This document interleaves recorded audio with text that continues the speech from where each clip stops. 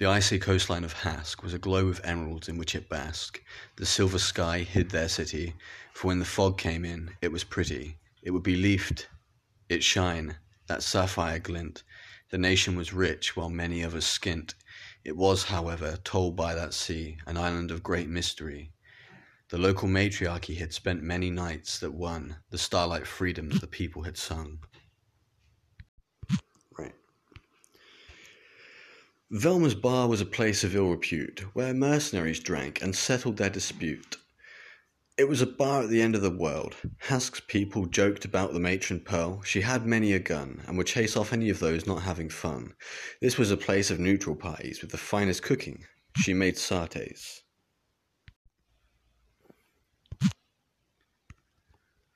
Lack of confidence. I'm plagued with indecision. What if I fail? Does my audio need revision? Will I be destined to fade away, forgotten in empty rooms today? Will I become a shadow once more, as my soul sinks into the floor? Does my life mean nothing again? Am I to always be that forgotten friend? Will I fade away? Will I fade away? The question plagues me today. Will I fade into the nothingness of my hearth? No words of worth, no words of worth. Asperian empiric spires loomed over small houses. Its people walked among the alleys like little mouses. The empire had Gothic architecture, and manned schools where they gave a philosophical lecture. The people were taught to hand in those that dissuade, to stomp out those that try to persuade. There is no deceit in the empire. For those that do, it's the flaming pyre. The old and the young are equipped with many a gun. This is a land where the tough survive, not the rich alone at the top that strive.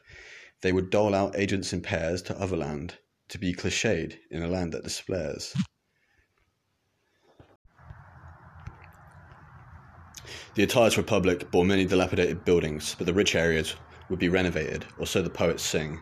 The lost and forgotten left to wonder if there were any other lands that they could ponder. As time grew on, others joined in the slums, looking after one another, some good chums.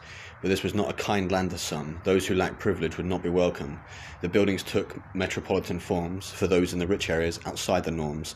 Lancet himself lived in a ruined house. He spent many days upgrading it and ignoring his neighbour's mouth. In the war for secession, many buildings were ruined, its people in depression. If you didn't work that day and night, you'd be on the streets, in the red light. There were many homeless, and it is said, to live in the Republic you were thought better dead. Companies like Jones Real Estate were very important to the Attila's Republic, and so people like that, they became untouchables.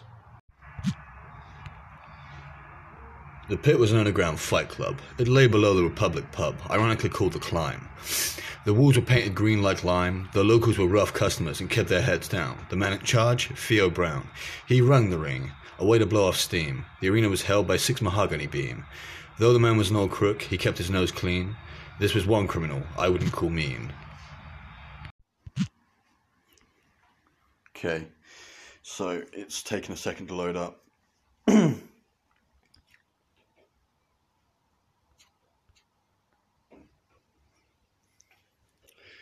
Tarafu's school came equipped with many facilities, including an indoor pool.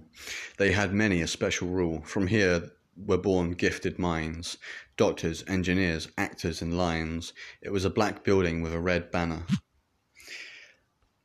Darnell would enter secretly because he was a master planner.